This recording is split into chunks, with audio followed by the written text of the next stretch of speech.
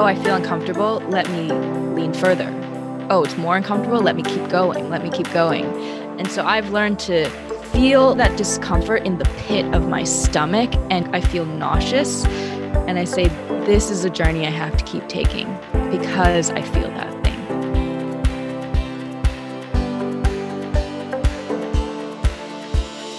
Welcome to Enoughness. This is Lisa Carmen Wang, U.S. national champion and Hall of Fame gymnast turned serial entrepreneur. This is a show that dives into the deeply personal stories of top business leaders, entrepreneurs, artists, and athletes who share the defining inflection points that help them embrace their life's purpose and answer the question, how much is good enough?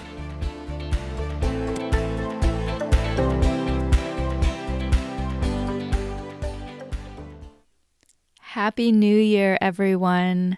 A new year, a clean slate, an opportunity to shift your reality to live powerfully and purposefully. Enoughness is something we all grapple with, and 2020 left many of us flailing, feeling ungrounded and a bit lost. That's okay. But this year, I want to challenge you to ask yourself the hard questions. Who am I? And what do I want? These are two questions I return to in my life over and over again, and I'm always amazed at how the answers continue to evolve. These are the existential questions that push me every day to think about how I might be limiting myself, and then to challenge myself to push beyond those limits. So I want to share some of the most important things I've learned about myself over this past year that will hopefully be helpful to you as you're navigating your journey and trying to define for yourself what is enough, how much is enough. In this episode, I share a wonderful conversation with my dear friend David Nabinski, host of the Portfolio podcast. This was originally aired on his podcast, and I'm sharing it with you here. Please enjoy, and once again, happy 2021. Would love to kick things off with lessons learned from 2020, how you're thinking about it and moving forward. Yeah, I think one of the biggest things for me is for the longest time I've grappled with enoughness and feeling like I wasn't good enough. And this whole year was focused on how do I step even more fully into my power and more fully own my voice? And what is that voice? Who am I? I think I've always tried to answer two key questions, which is who am I and what do I want? And those are questions that the majority of people have no idea how to answer at any given moment. And finally got to a place where I feel very comfortable not having to be constrained by labels, professionally, personally, spiritually, romantically, sexually. I think why these feelings of inadequacy come from is because we try to force ourselves into these binary black and white labels. If you are this, if you're an engineer, you have this kind of personality. If you're an extrovert, you are just like this. If you're a woman, this is what you do. And I've got to a place where this year I really focused on regrounding, self-love, like what does that actually feel like?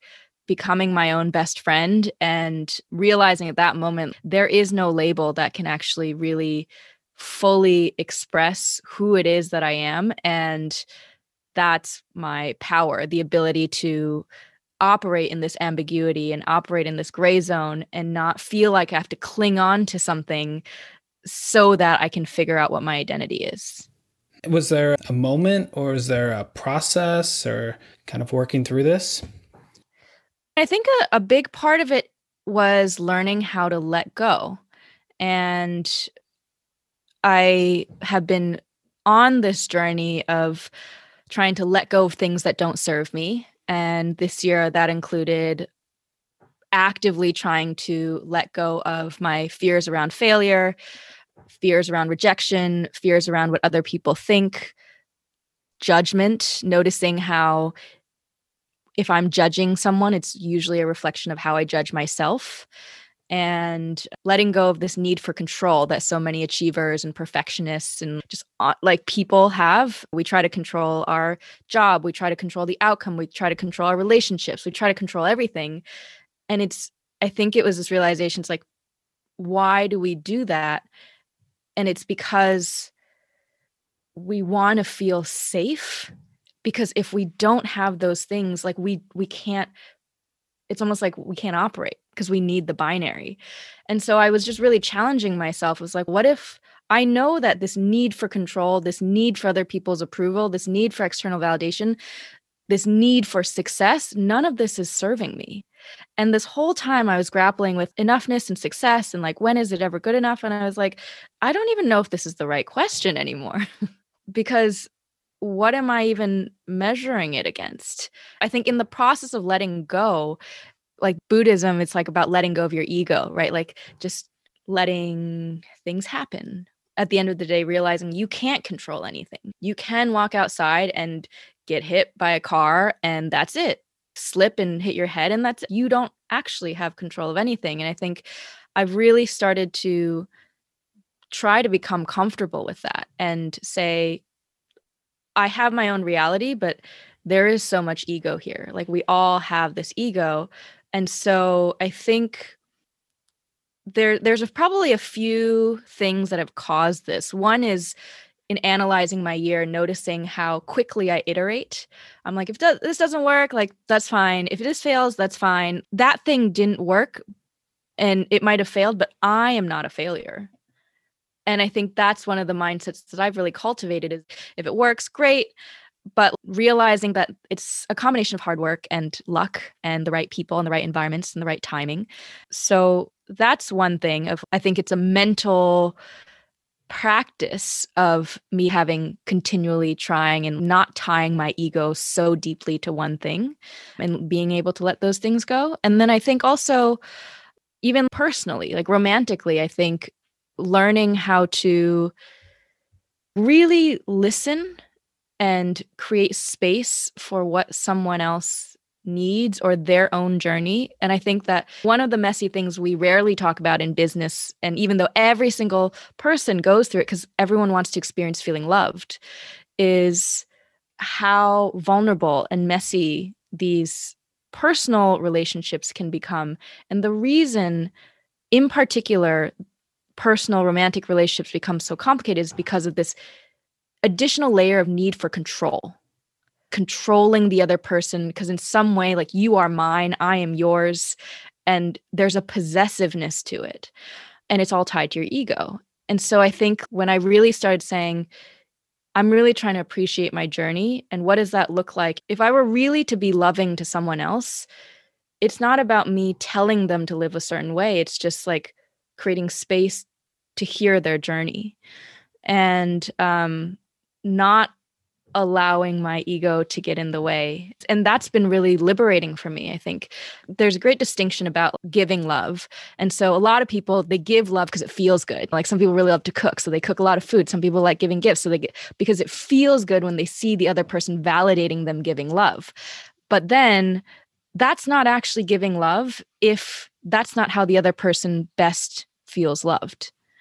So there's a difference between giving love in the way that is comfortable for you and giving love in a way that's perhaps uncomfortable for you, but is the way that the other person can best feel it.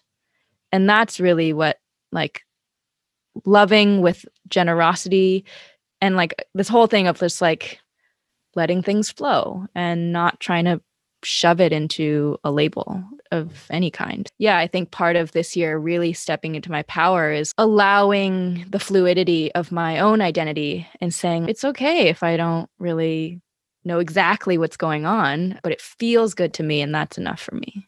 So a lot in there. And I think one thing that I want to at least touch upon is on this iteration. That was one thing when working with you, I was just so impressed and inspired by how fast you move and how fast you iterate. And I just think that the ability to iterate and learn from your, not even mistakes, but just trials, you learn about yourself and about the projects. And whether that's an online webinar series, just putting stuff out there like that, like I think that we both learned a ton from just testing things. Yeah. I always go into things with, especially educational things, of can I learn something? Even if I can take away one thing, that's valuable to me. And anytime I have felt imposter syndrome, oh, do I really know everything there needs to be known about the topic? And I remind myself the most valuable thing you can give someone is a shift in perspective. And if that person can really take that perspective and create change in their lives of their own volition, that's the most powerful sort of change in that person's life. And I was having a conversation with a friend, and she had said, I was asking her, I said, do you think this is worth it? Do you think this person is worth it? Is it worth my time? And she's like, I don't know if this person's worth it, but I think the journey's worth it. And that was really huge for me because I wasn't tying my worth to someone else's validation. It was, is this person respectful? Do I feel heard? Do I feel valued in conversation? And then am I learning? And if so, I say yes to these things. And this kind of ties me to one of a quote that I love from you is around this, like, every next level of you demands a new you. Yeah, every next level of your life demands a new you. So it seems like through this process of figuring out who you are, you're experimenting and going on new journeys, and new levels. That's how you do it.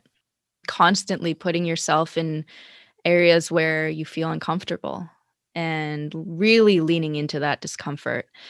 By nature of it, it's uncomfortable. So most people don't go there. And when you can get to a place where the practice is, oh, I feel uncomfortable, let me go, like, lean further. Oh, it's more uncomfortable, let me keep going. Let me keep going. And so I've learned to feel literally that discomfort in the pit of my stomach, and I feel nauseous. And I say, this is a journey I have to keep taking because I feel that thing. Yeah, and to put it in a concrete example, when you published that one enoughness episode of In the Bathtub. Oh my God, that was so uncomfortable. Yeah. It was in September and I saw that and I was like, she's on a new journey. I could hear it in your words and I could feel it. I could feel your emotions during that. We want to talk a little bit about that, of that kind of that enoughness episode and the realization then of just saying, I think it was called Confessions of an Overachiever. Mm-hmm. It feels so long ago, even though it's a few months ago, a quarter ago. Yeah, I was at a point where I was really overwhelmed. I had so many projects, juggling a ton. I always do. And feeling like I had the pressure of so many deadlines that I had to fulfill and just so many things I needed and wanted to achieve. And it felt like a burden. It was just like, why am I pushing myself so hard to achieve these by a superficial timeline that's imposed by myself? And I had this idea, Oprah had her show by 32 and had just turned 32. Therefore, I'm behind. And one, I realized after that, especially now, I'm not behind at all.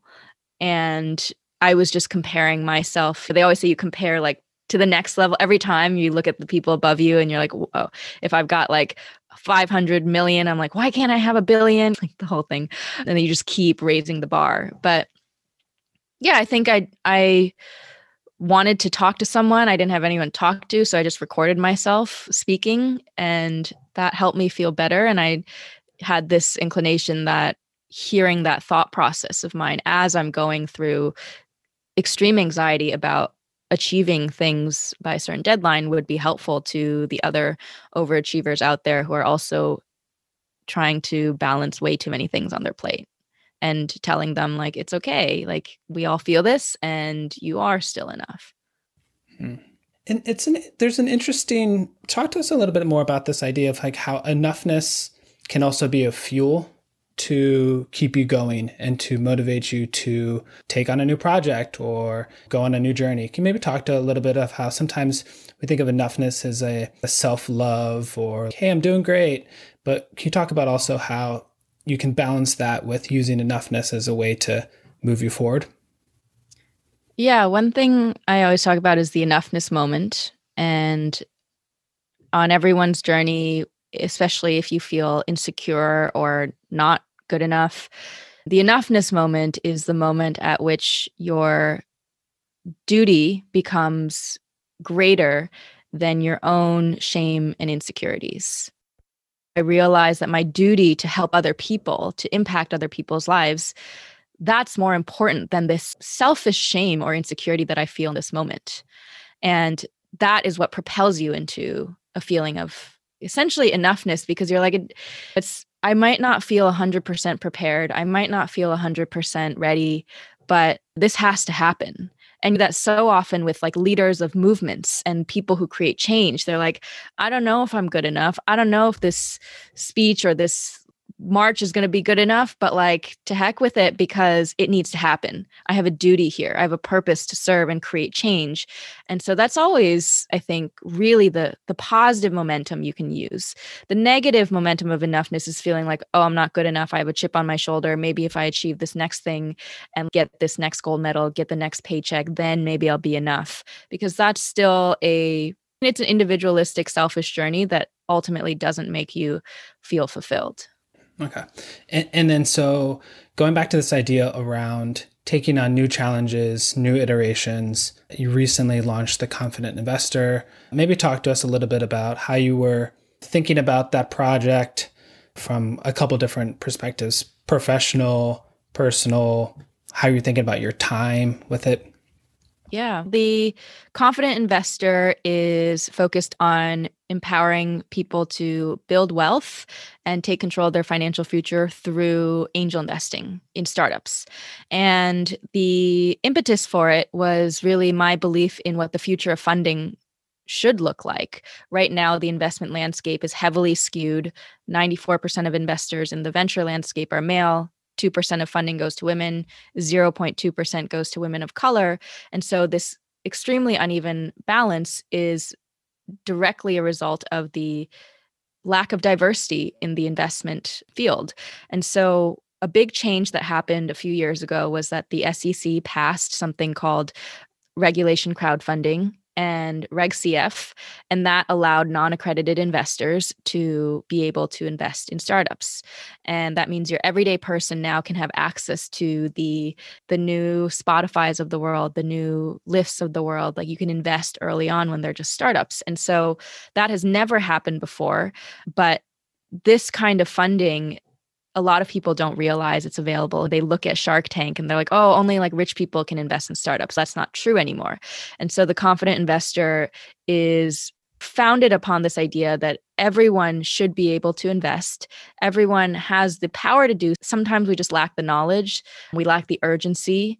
We might lack the courage to take the jump into it. And the Confident Investor brings knowledge. So we bring some of the most successful investors in the world who teach their strategies about share their strategies and insights on how to invest in startups, their thought process on what makes a successful founder, what they've seen.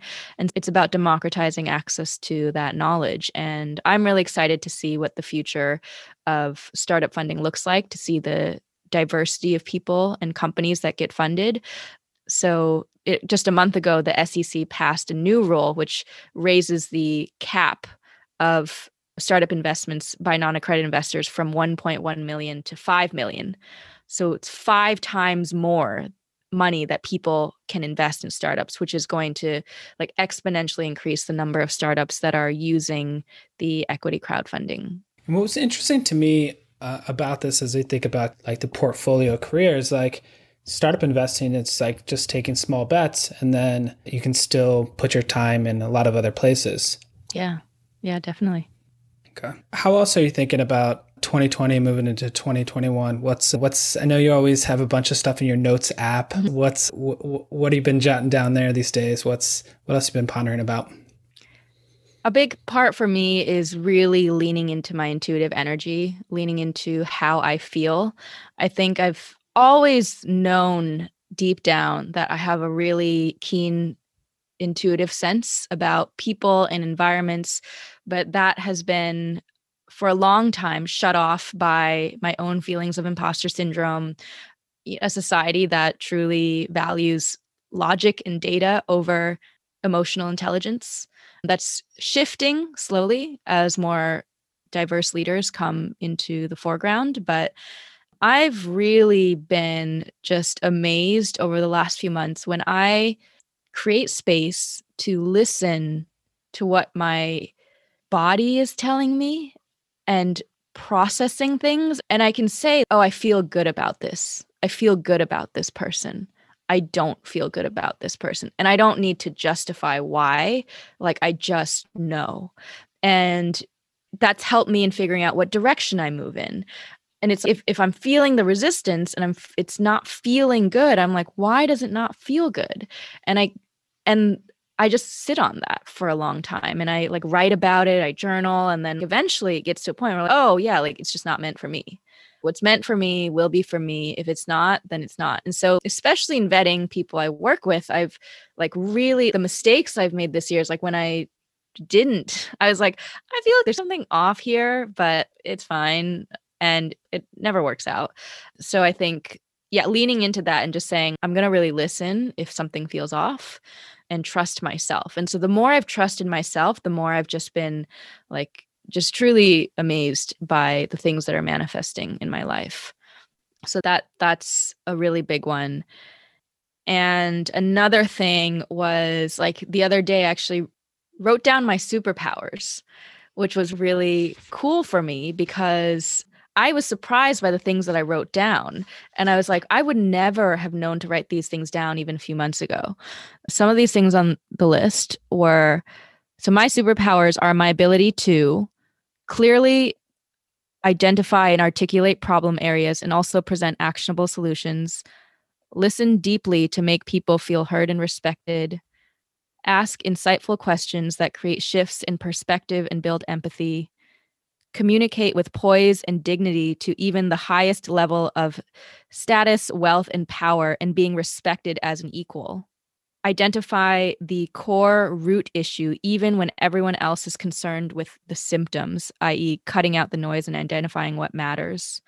Bringing out someone's true feelings and thoughts by creating a safe space to be vulnerable. Understanding the energy of a room and people by reading in between the lines of what is explicitly being said. Being able to balance both the feminine and the masculine and to be able to communicate with both sides, and being able to quickly chameleon and adapt to different situations and people as needed. I had like even more, and I'm like, I just kept going. So it felt, I love it. Yeah. Oh, I actually like this one. My hyper self-awareness and not only being able to recognize patterns and behaviors that aren't serving me, but to efficiently and effectively take action to change and grow myself. Superpowers. Yeah. And what was surprising to you through some of your coaching work? What do you think has been holding people back? What is some of the things that you wish you could say to some of the people you've been coaching over the last couple of months and stuff? Where do you think people are getting stuck? Things of that nature. I think people get stuck because they tell themselves the same story over and over again, the same patterns over and over again, and they don't do anything about it. You might think you're doing something about it, but really it's, for example, if I have imposter syndrome, I'll talk about, but I still don't feel like I'm good enough. And I still don't know if I'm ready. And I still don't know if I'm working hard enough. And maybe I know I have imposter syndrome and I know I have these issues, but I still have them. What do I do? And so then we keep having the same conversation of people be like, this is my issue. Like my issue is I just can't be organized. I'm just not. What do I do? And it's like messy and I don't have a schedule. And it's okay, we can talk about this all day, but at a certain point, you just have to change. You just have to commit to creating a new story for yourself. Because I think it's very comfortable to stay in your old story. Like the person who says, I'm introverted and I don't like public speaking. People don't want to listen to what I have to say. And what if I end up sounding stupid on stage and people leave? And it's okay. Why are you afraid of that? Because I'm afraid they'll laugh at me and they'll realize that I'm a fake and that I don't actually know anything. It's like, okay, do you think you have nothing valuable to say?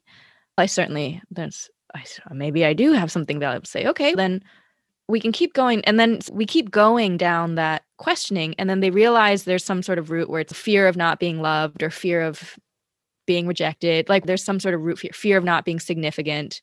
Always roots back to fear of not being good enough, like in someone else's eyes. But at a certain point, it's just, okay, I'm tired. Like, I'm tired of this constant narrative in my head that says I'm not good enough.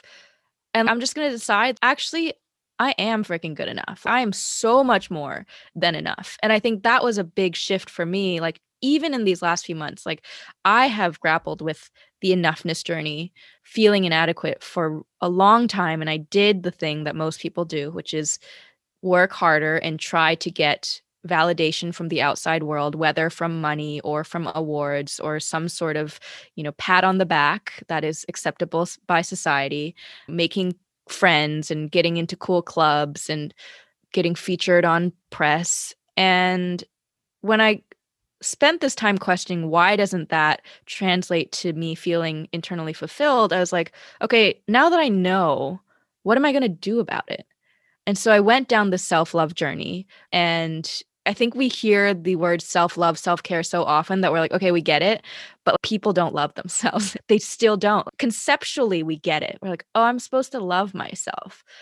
But how do you feel it? How do you really feel it? And I've just worked really hard at that. I'm like, I need to get to a point where this feeling is my default and this thinking is my default. And I'm not going to get there by repeating the same story to myself over and over. So I had this really crazy experience the other weekend. I was walking on the beach and I received a message from a man that I met at some holiday party years ago, I think. I don't even really remember him, to be quite honest. But apparently I had made a significant impact on him. And maybe I'll read that here if I can find it. But let's see where this is. Oh, here it is. Okay. So this is the message that I received. He says, "Hey, so just wanted to say you're amazing. We met when I was single and I was wildly unprepared for you. I found my way back to my girl, but you really left an impression on me. That entire time I was single, that Dionysian time, you were the only girl I ran into that made me want to be better. You refused to be second choice and you made me question my decisions. Thank you for that because it made me a better person. I do a lot of work with this fund, but I think we hit the kids too late. I'm close to starting a family and I'm terrified of having a girl. I want to raise her to have balls, and every school I've researched falls short. I want to influence kids earlier, and I'd love to talk to you about it. Me Too isn't the disease, it's the symptom. I want to raise a girl that is strong, confident, and can say F you.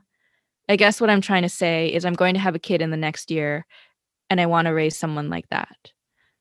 So when I received that message, I think that was one of the most meaningful things that I have gotten. And again, I hardly remembered this person. I don't actually know where we met or have much recollection of it, but it was the fact that a human was so impacted just because I was so grounded in my own values. And that must have been the energy that came off in the interaction. And what that message evoked in me as I was walking was like this profound sense of, whoa, like sadness. And I'm like, why am I sad? I'm mourning something here and I don't know what I'm mourning. And it occurred to me that I was mourning the way I had treated my best friend. And they always say the goal is to become best friends with yourself. And in that moment, I literally felt my soul and, like, call it inner child, sacred woman, like, separate from me. And I was viewing myself like I saw her, which was like myself, as my best friend. And I was like, wow, I have treated her so badly. I have hurt her.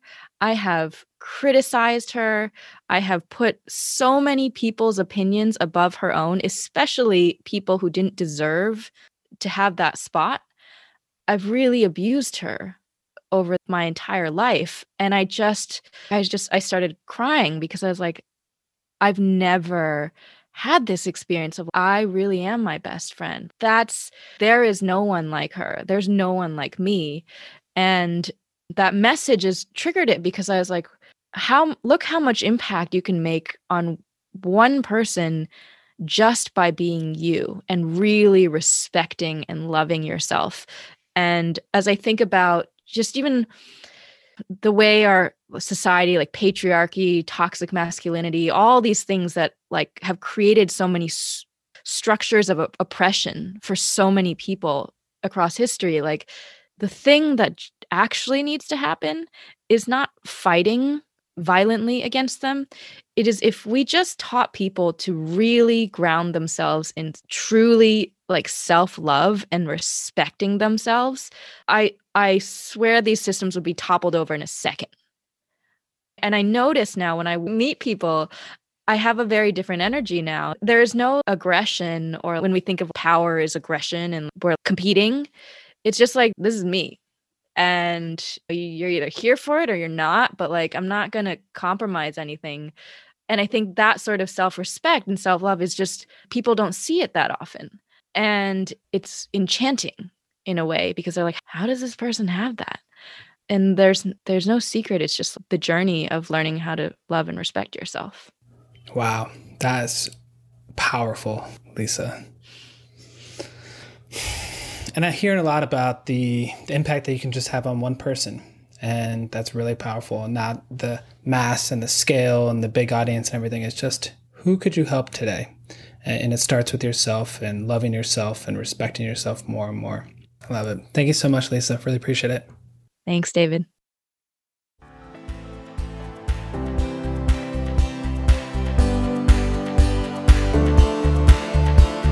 Thank you for listening to the Enoughness Podcast. I created this show to reveal the real stories behind the people we admire, to address this universal question we all have at one point or another. Am I enough? Just remember, you're not on this journey alone, and you do have the power of enoughness.